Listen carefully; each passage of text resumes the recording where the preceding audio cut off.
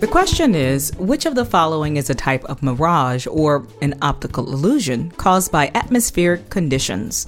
Choose from the following: Fujita Scale, Kuiper Belt, Fata Morgana, or Eiffel Tower.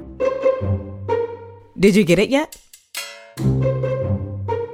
It's Fata Morgana. It's an optical illusion usually seen while sailing on a large body of water.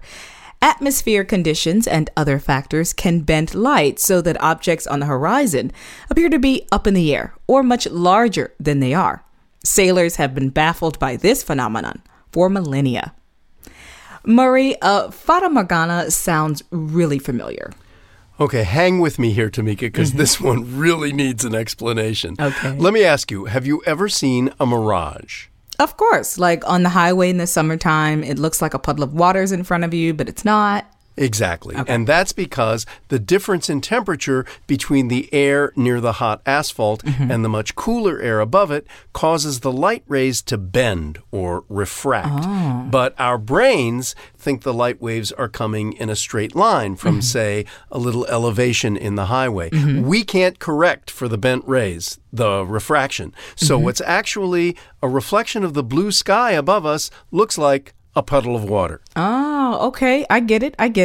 So that's called an inferior mirage, one that appears below the object we're looking at. That's why it looks like a puddle. But a superior mirage, that's one that appears above what we're looking at, and a Fata Morgana is one of those. Oh, okay. So how does that work?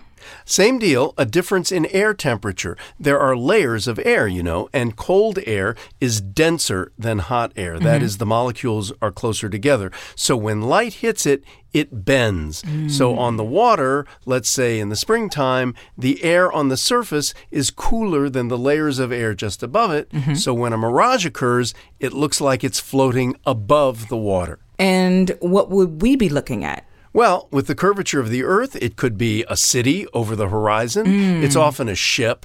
And with the different layers of air, there can be multiple images stacked on top of one another.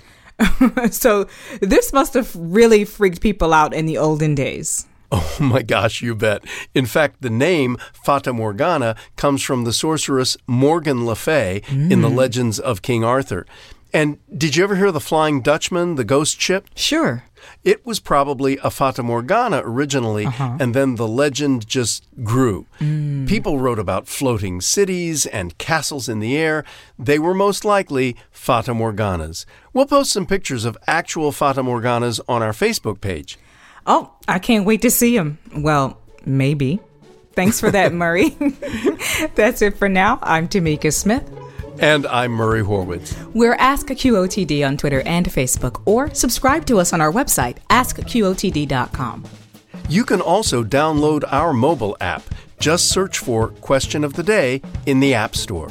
Come back tomorrow and ask your smart speaker, what's the question of the day?